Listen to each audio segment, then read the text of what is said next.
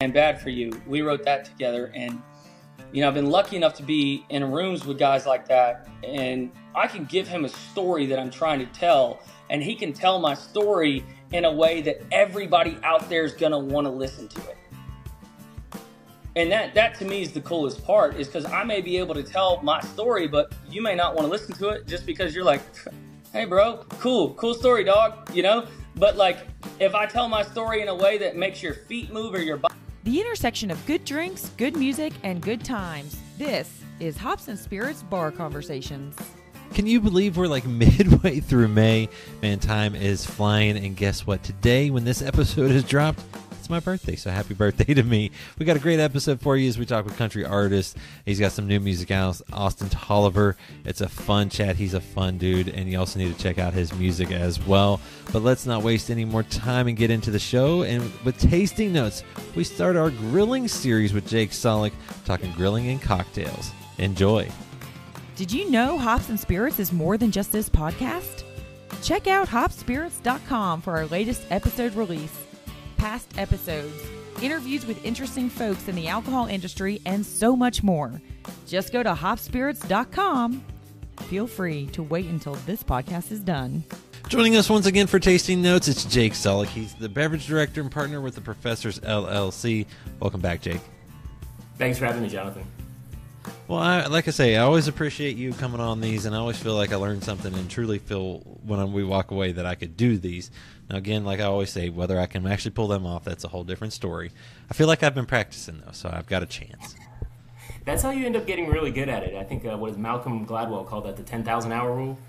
You don't really master something until you've done it 10,000 hours worth of times. Well, we're working there. I still got a little way to go to that 10,000, but I'm working on it day by day, and I feel like this is a fun topic for a lot of folks. And one, we're into the warmer weather months.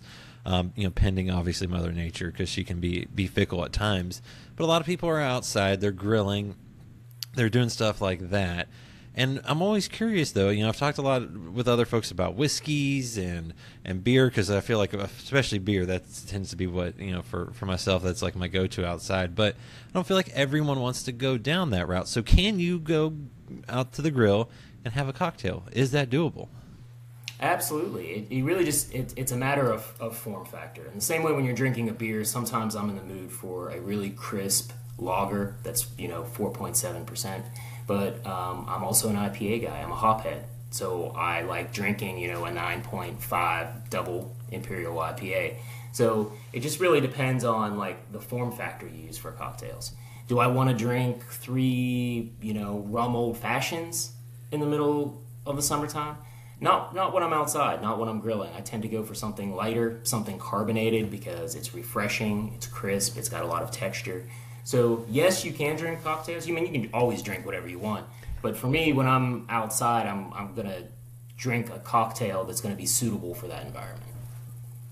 Well, and I'm curious too, because obviously when you're grilling out, some people might go, oh, this combo doesn't work necessarily, because you think of the grill, maybe the first thing that comes to mind is you're grilling out some burgers, some hot dogs, some brats. What might work with something like that on the cocktail side? Because obviously you want to have some things that maybe balance flavor wise. Yeah, I really like citrus-based stuff. When I think about being out near a grill, I've got lots of smoke, it's hot. I want something that's refreshing, that's palate cleansing. So I like things that are going to be citrus-based. Any kind of whiskey or gin or rum punch is great for that. And it's something that you can easily modify to what you want. Do you, when it comes to citrus, do you prefer lemon or lime? It's really easy to switch back and forth between those two. And the great part about working in large formats, if you make a cocktail that maybe fits a whole pitcher so that you can serve 8 to 10 of your friends, you don't have to serve full cocktails. The beauty of a large format drink like that is, well, I can fill every glass up halfway and then maybe top it up with something like club soda or sparkling mineral water. And that's going to make sure that everybody is still drinking and having a good time. You still get lots of citrus with every bite of your burger, but you're also drinking something that's got a little bit more water in it, that's a little bit more diluting, it's crisp, that's refreshing. It just kind of checks all the boxes. And all your guests can hopefully make it home very safely, and, yes, and everyone remembers what went on. Now, I know a lot of folks though they're stepping their game up on the grills, and they're smoking meats, they're smoking brisket, you name it. When you kind of go maybe down that route and the smoked meat route, more so than just your typical burgers, what are you looking for maybe there for cocktails? Is it still in that citrusy realm, or is it something different? No, I mean, I think that you can do a lot of things. Me personally, I prefer to stay in the citrus realm. I think that when I'm eating food, I like something that's carbonated, because carbonated beverages have carbonic acid. That's what makes that really tingly sensation in your mouth when you're drinking something that's carbonated. And that also serves as a natural palate cleanser. It kind of wipes your taste buds clean. It allows you to appreciate the flavors in the food more. So I like sticking to stuff that's citrusy and carbonated. But if you want to go with heavier flavors, you can always pair smoke with smoke. One of the easiest ways, and this has been, bartenders have used this trick for decades, you can just take a glass and rinse it with something smoky. What rinsing means is maybe I just pour a splash of scotch into my glass, swirl it around the sides of the glass, dump it out, and then prepare a cocktail. And that's a way of making a cocktail that doesn't taste smoky at all is now just going to have that faint little hint of smoke. And that's something that you can do to just introduce a little bit of like grilled flavor to a cocktail without actually having to grill anything. I like that. I never would have thought of that. You're giving away all the secrets, I feel like. There was a time, 20, 25 years ago where, there was a very famous smoky martini. It's a traditional vodka martini, but you actually rinse the glass with a really, really peated whiskey. And it introduces a whole new range of flavors in that drink. I love that. And then obviously if you're maybe you've gone through the night of grilling, now you're setting the grill, closing up the grill, maybe what's a good way to finish off a night of outside that you've enjoyed some good food, some smoked meats or whatever? What's maybe a perfect nightcap for that realm? I think, and a lot of Americans probably haven't tried this, it's more of a European tradition, but that's just to have an Amari, neat or on the rocks. Amari are super bittersweet liqueurs. Historically, they come from Italy, Germany, and France. Most of the ones that we see on the shelves when you walk into a big box liquor store, they're going to be Italian Amari. Some of them are bright red. These are like the bread bitter varieties. This is your Campari, your Aperol, your Peychaud's Aperitivo. But some of them are much darker. This is your Averna, Ramazzotti, other Amari of that ilk. Those are perfect digestives. And because they're made with macerated herbs and roots, they already serve as almost like a miniature cocktail in themselves. A lot of these Amari have 10, 20, 30 ingredients. So you can think of them almost like a bottled cocktail. They're really complex, they're bitter, they help to aid digestion medically. So you can take something, Chinar is a great example of one of those. You can take those, open the bottle, and just have that on the rocks, or if you're a neat drinker, have it neat. But that's going to just really help sort of settle your stomach after a big meal. They tend to be a little lower proof, so that way you're still not drinking heavily late into the night. And it's just a really great way to close out a meal. I love that. And I know for a fact that one I can pull off. Opening a bottle and pouring it in. The ice could be tricky, though. Who knows with me? It always is. Well, Jake, I really appreciate it because, like I said, you're giving away some good secrets on this one and some really great tips, and I appreciate the knowledge as always. Of course. Thanks for having me on, Jonathan. Check out Hops and Spirits on social media at Hops Spirits, all one word, on Instagram, TikTok, Facebook, and Twitter. You can also find Hops and Spirits on YouTube and at hopspirits.com. Joining us here for our conversation, he's a musician, songwriter. His latest single, Yeah, dropped at the end of April. Follow up to his other single, If You Were My Girl. I think he's got a theme here if you've been able to listen to both of those songs. Welcome in, Austin Tolliver. Cheers. There we go. What's going on, my friends out there in the world? How y'all doing? Well, I think we're doing good because we've got drinks and we're going to be talking music, and I don't know if there's any better combo. No, there really ain't a better combo than that unless we were talking about midget wrestling. That's a different story. That sounds like a fun night that took a turn somewhere. It did. It took a real left turn in Tijuana back in 2008. We're not talking about that. Fair enough. But I will ask, since this is Bar Conversations, I got a little puncher's chance left across some 14-year-old bourbon aged in rum cask. You got anything good tonight? Right now, I got a little Manhattan left that I'm sipping on. It's a 1946 barrel of some Jack Daniel's single barrel, I believe, and that's what we're going with. I like it.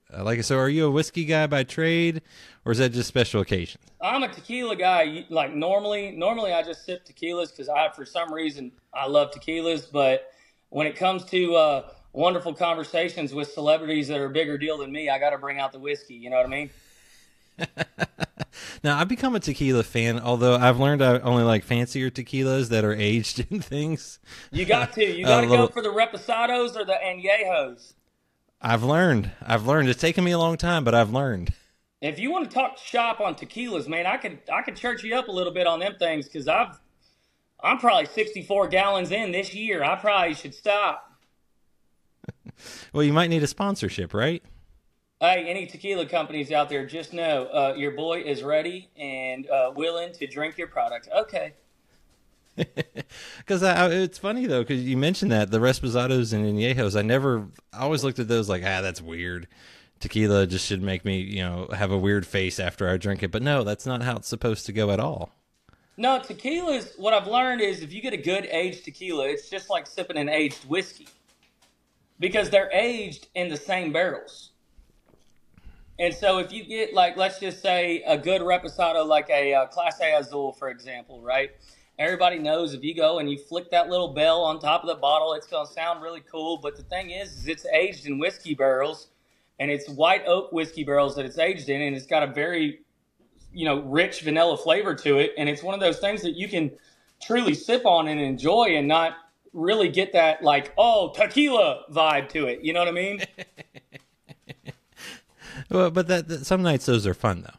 Yeah, sometimes until you throw up over your toilet and call for your mama. I've been there, done that. Yes. Those are not the best nights. Now, no, my fiance Amberly will tell you that happened like 2 weeks ago. So things still happen even at our age. Things still happen. Yo, there's no doubt about it, and they happen to me quite often. I can't say much. There was a fantasy football draft night that I went down a hill backwards, and I still blame it on the chair, but I don't think that's true. Well, did you land on your feet? No. Oh, well, shit, I was about to say, if you landed on your feet, well, then everything's good, but... No, I'm not that coordinated. It was down a hill, and it wasn't great. You got a good story to tell? That's what matters. We got a good story to tell out of that night? Oh, yes, and there are witnesses that can exaggerate said story, too, if they want. Come on, that's all that matters, baby. That's it. As my wife standing nearby goes, there's no need to exaggerate it. It was just good on its own. I hear that, dude. That's awesome. Now, speaking of some football, I read up a little bit, and I think you were a pretty good football player back in the day, and, pretty good in high school. Were able to go D1 in college? Yeah, man, I was a baller, like these kids say these days. I could go out there and play a little bit. I was a high school All-American, and then I played football and baseball in college, and then I played in the Arena League for a little while. And after that, I was like, yo, these dudes are real tall, and these dudes are really fast, and they only allow like 5. It's like an unwritten rule in the NFL, just so everybody knows. And y'all can go research it if you think I'm wrong. I'm not wrong. I swear this is a fact. It's an unwritten rule. There's only 5 short white guys allowed in the league at one time, and I made number 6. So I wasn't an NFL guy because I made number 6 at the time. There will be people that will look that up and probably not be too shocked. I'm telling you right now, everybody's going to go, oh, yeah, Cole Beasley, Danny Amendola, oh, blah, blah, blah, blah, blah, blah. Oh, wait, you're right. There's only 5. I know. Thank you very much. I like it. Dropping knowledge as we go. Now, when did... Obviously, you mentioned, you playing in the Arena League, you kind of realized maybe that wasn't where you were headed. But when did you kind of switch from sports to that different path full time? Man, honestly, I went through a whole different world change in my life when it came to when football ended. Because my whole life, with my dad playing in the NFL for as long as he did, me being the oldest son, it was kind of like football or bust, right? Well, my dad's 6'3", 235 pounds, and I'm 6 foot, maybe 160, soaking wet. And I'm, maybe the milkman made me. I don't know. So as I'm sitting there, I'm going, well, I don't know what Plan B actually is. And then I tried a bunch of different things. Hell, I've worked at gas stations. I've owned my own trucking company. I've, gone to the Army for a short period of time. There's plenty of things that I've tried. And then all of a sudden, I woke up one morning and I said, I'm here to entertain the world. That's what I'm here for. And I figured out a way to do it. And my life has been ever changing ever since then for the better. And I might be making this up or dreaming it, but I think I read, did your dad say that you were just meant to entertain however it is, then that's fine? No, that's pretty much exactly what he said. My dad said from birth that I was born to entertain. And he said one way or another, I was going to be put in front of a stage, and just like a football field is a stage. It's just a stage where you're getting hit by grown-ass men all day long, right? And so, my dad always said, he's going to be put on a stage and he's going to entertain the world. And that's what I was brought here to do, was bring happiness to people. And every day, that's all I try to do.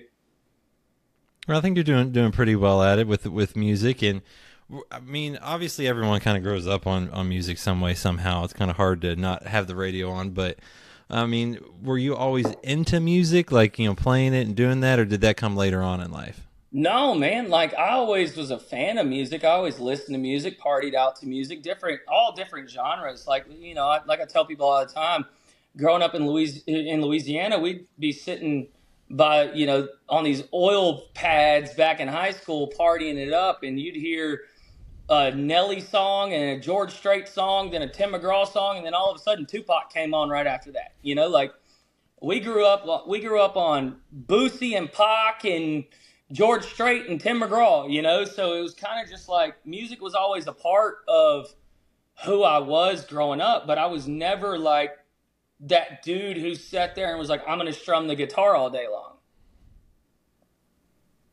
It was just never a thing that my ADD brain could sit there and figure out. Now, were you rapping at the parties though? Hell no, man. I just usually would just sit there and be like, yeah, let's talk about some football. All right, what are we doing? And then when the songs would come on, I'd get up and dance and try to entertain people and stuff. But I was never out there rapping, singing, or doing nothing like that, because somebody would always show up with an acoustic guitar and then end up jamming, and I'd be like, you son of a bitch.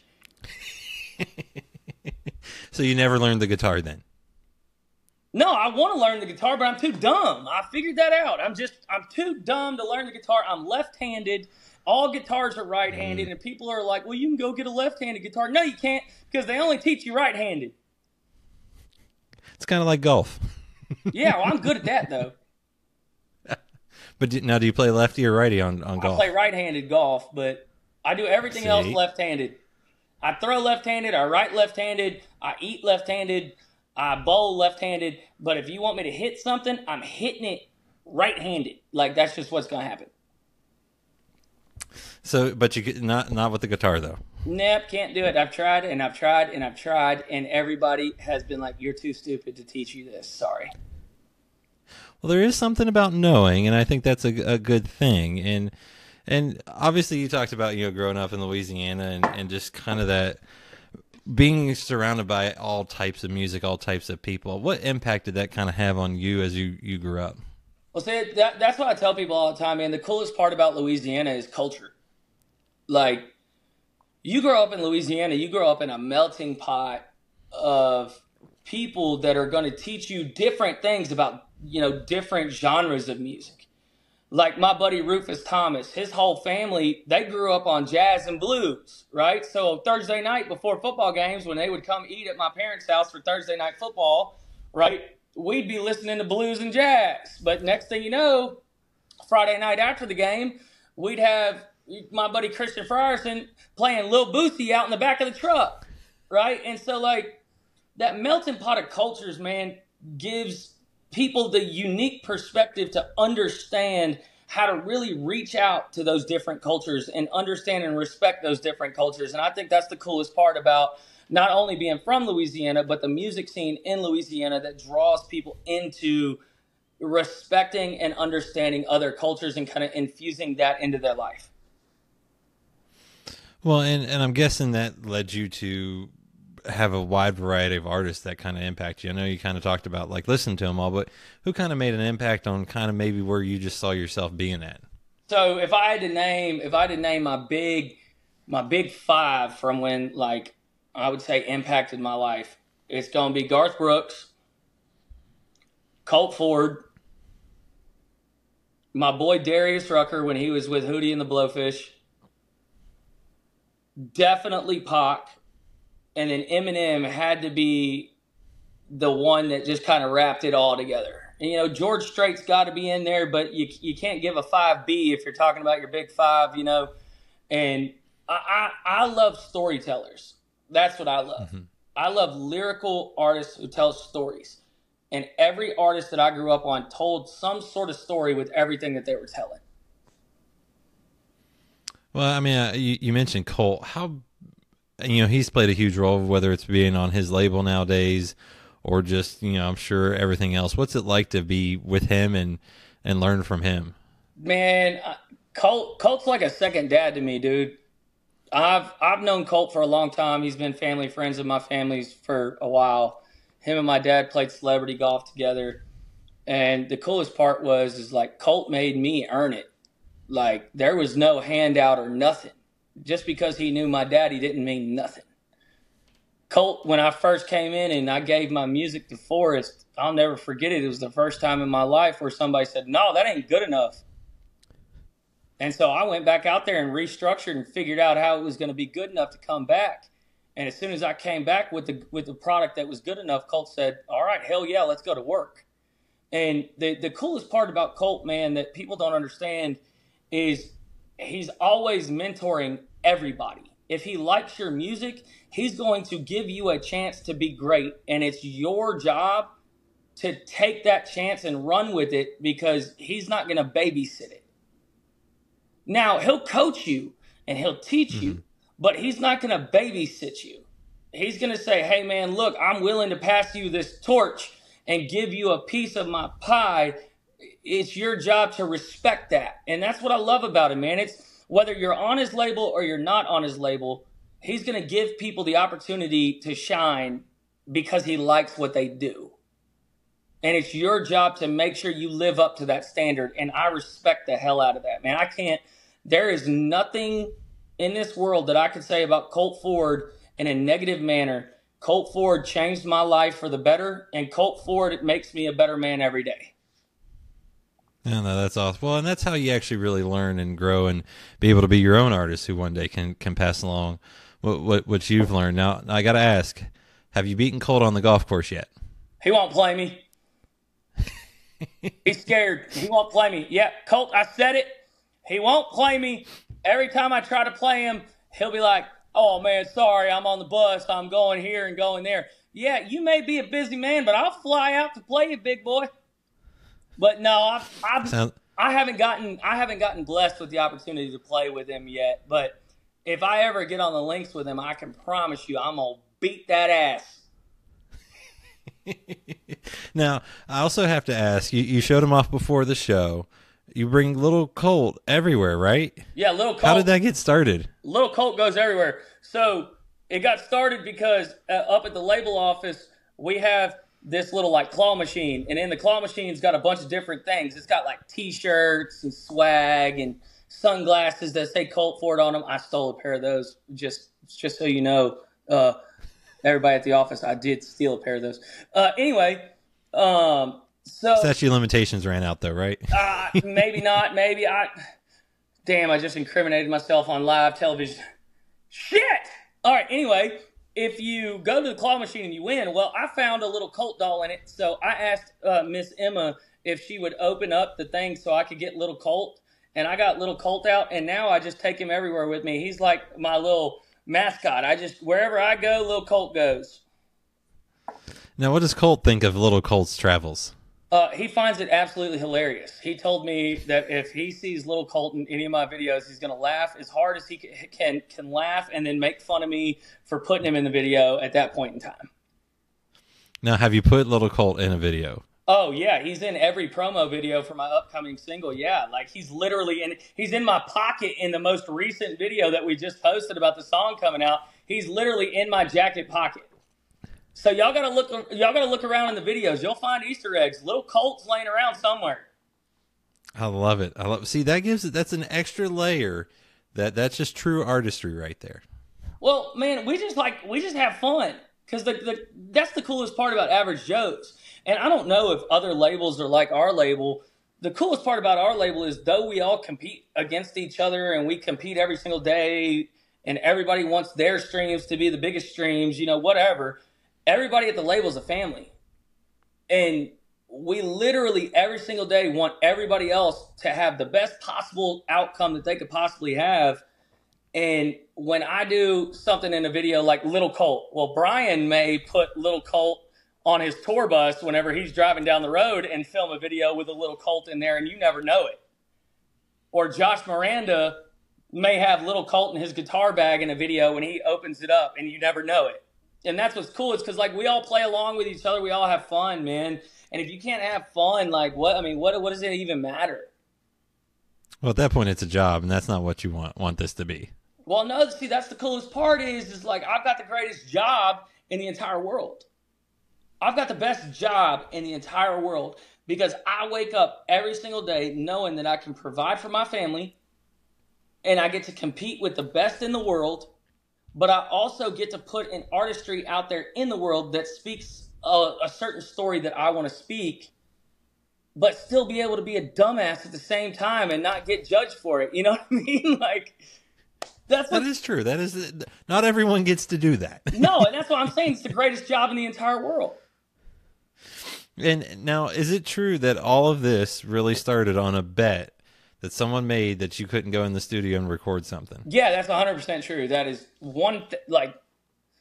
one story that nobody could ever deny or ever prove that is incorrect, because that's exactly how it happened. So it's not a fishing tale. It's a true tale. It's a true tale, and my buddy Ty Clark was the one who bet me. He went to high school with me. He was a grade younger than me, but he had lived in Nashville longer than I had, up to the point in time where we went into the studio. He was like, I was 9 years in. He was like 11 years into Nashville at the time. And then he made the bet with me, and I was like, bet, bro. Like, if you want to go do this, we can go do this. And we went in there, and we recorded the song, and I told him, I said, hell, 6 months from now, I'm getting a record deal. He said, this is a 10-year town. I said, it's a 6-month town, baby. And then, God willing, here we are. I got lucky as hell, man. I can't even lie. So you won the bet. I won the bet, luckily. I'll tell you that. I got very, very lucky. My arrogance was accepted by the good Lord at that point in time. Now, obviously, you have a different sound in when it comes to music. I'm sure you hate the question of like, what tell me your sound. So I'm not going to ask that one, but how have you been able to find your sound and be able to be you? Because I feel like that's sometimes difficult in Nashville. Well, I tell people all the time, man, in the music business, there are artists, there are entertainers, there are songwriters, there are musicians, okay? And what I learned when I started this is, if I'm going to formulate the sound that works for me, I got to keep it simple. Like you heard that old football adage, KISS, right? Keep it simple, stupid, right? Well, for me, It was, let the people who are good at what they're doing do their job. Producers, engineers, writers, musicians, artists, whatever. Let them do their job. And then once a plan is formulated, then I make it mine. And then once I make it mine, now I have a platform to be able to build off of to create what I'm trying to create. But I can't create what I'm trying to create without a platform of people. Because I'm an entertainer. Brian Martin is an artist.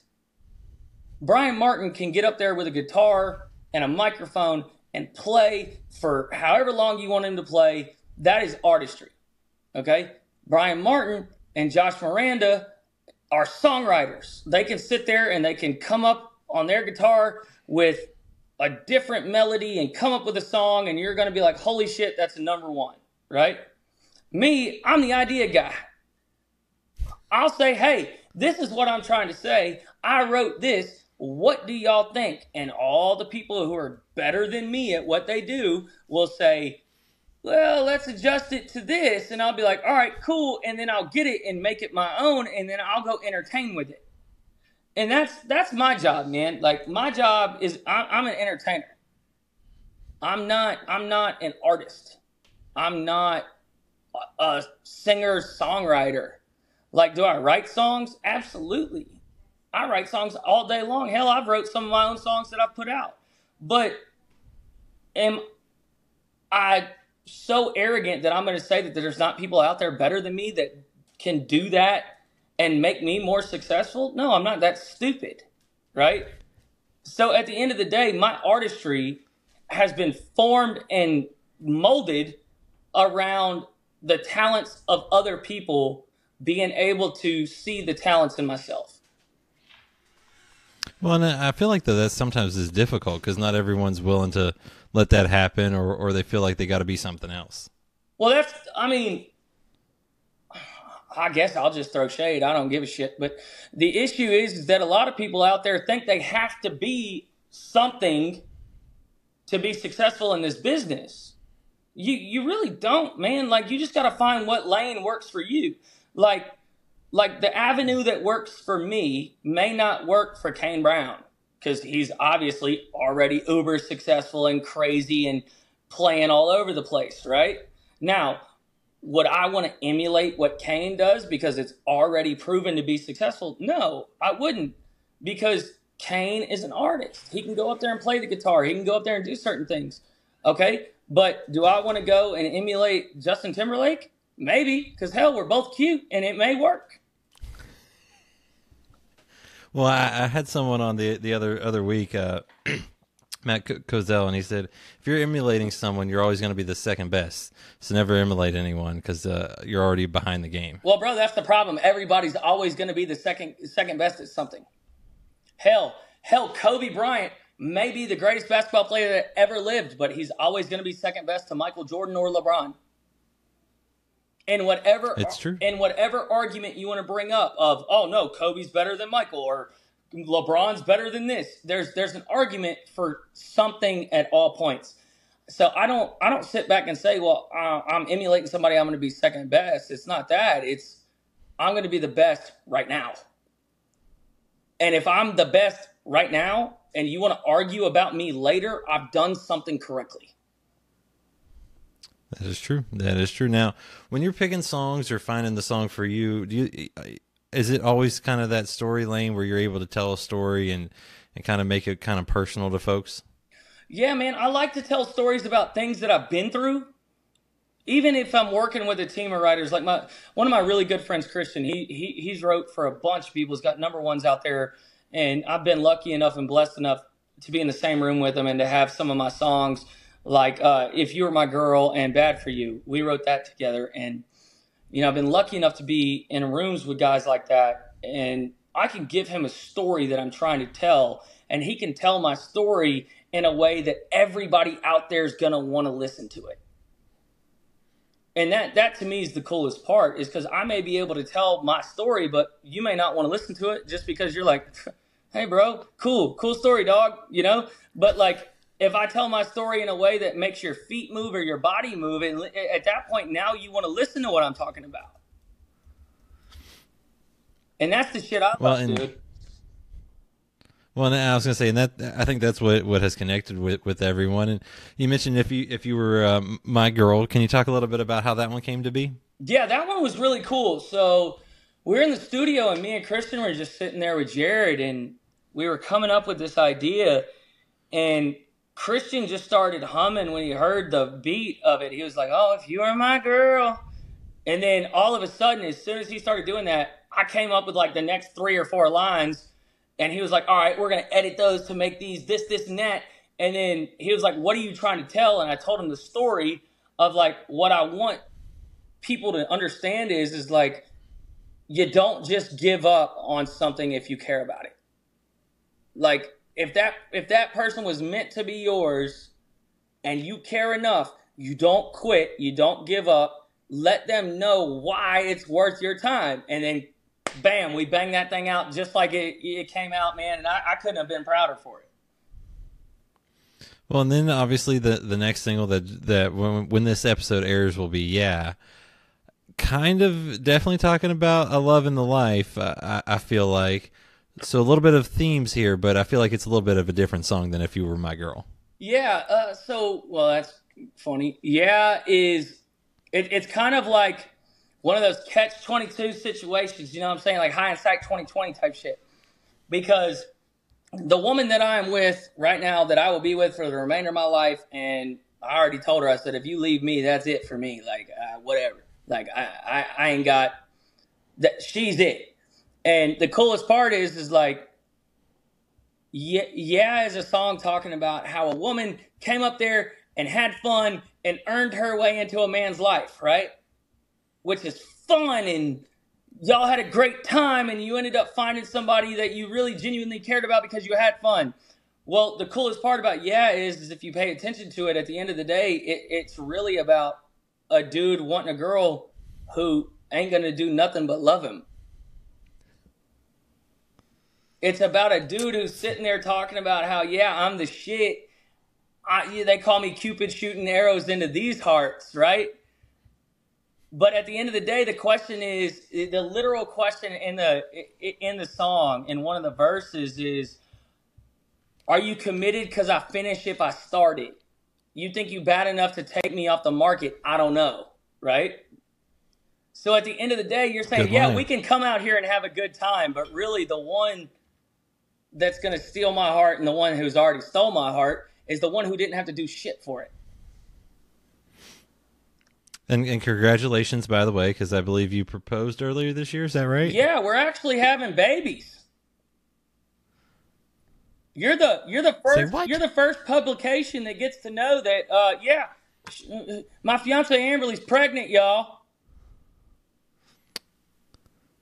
You're in for a treat. I know, it's gonna be my first kid. Supposedly there's 4 in there or something. I don't know.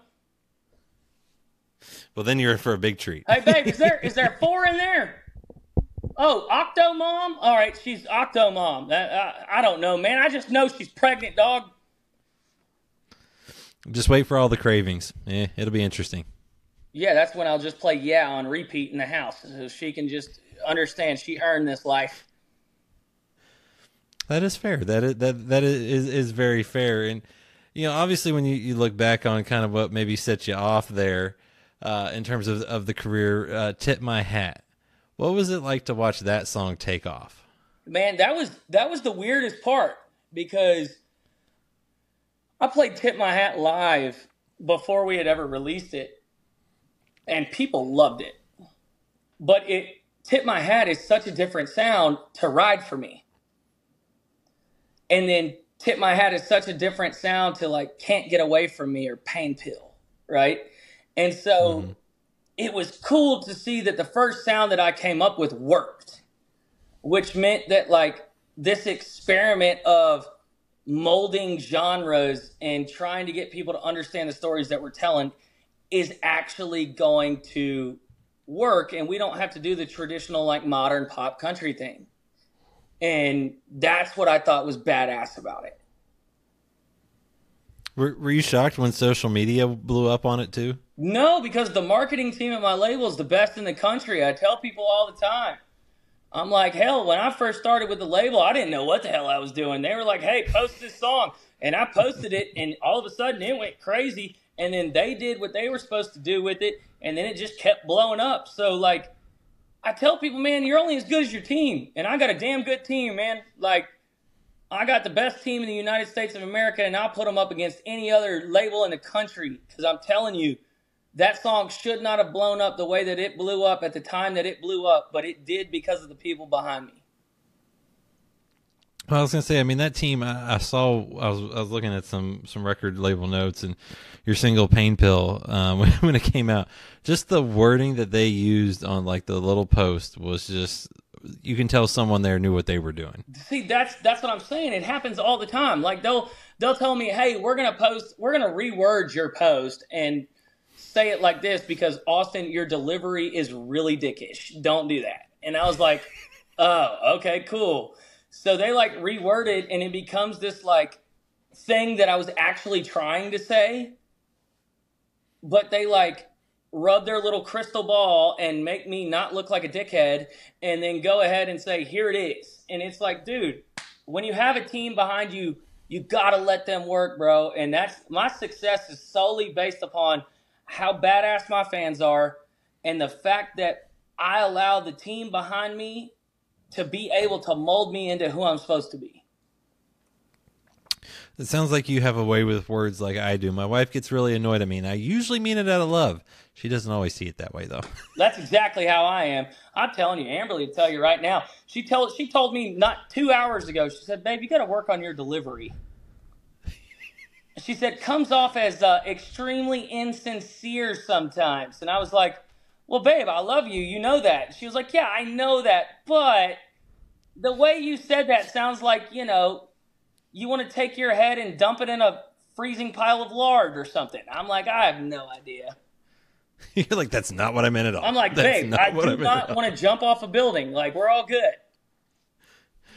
Oh, now, you know, in addition to Tip My Hat, you had Ride For Me. What was it like to put out that album and be able to kind of work on that? Dude, Ride For Me album was really cool. That was like my first experience in the music business of having something that was absolutely substantial to hold on to, right? It was something that people really resonated with, and it wasn't just one song. It was 7 or 8 of them that everybody was like, yo, I really, really like this. And so I mean, that whole project was dope, man. Like we worked on it in Florida. We worked on it in Nashville. The Mako guys helped me out on some of it. And then we came back to Nashville and just hammered it all out, bro. And like that project, I'm very proud of. That is one that I think actually made it to where people in the industry finally realized, yo, dude's for real. Well, it's hard to put a full album out these days and to actually have everyone like every song on it, or the majority, is a testament to talent. Well, I appreciate that, man. It's, you know, I'm not a moron, and I'm not going to sit back here and say everybody messed with every song on the album, but you know, we had 7 or 8 out of 12 that people really, really, really, you know, played a lot, and still to this day play a lot. And then some of the extra ones that I thought people would, you know, gravitate more towards because there were more mainstream country songs than the other ones are now starting to gain a little bit more traction than what they did when they first came out.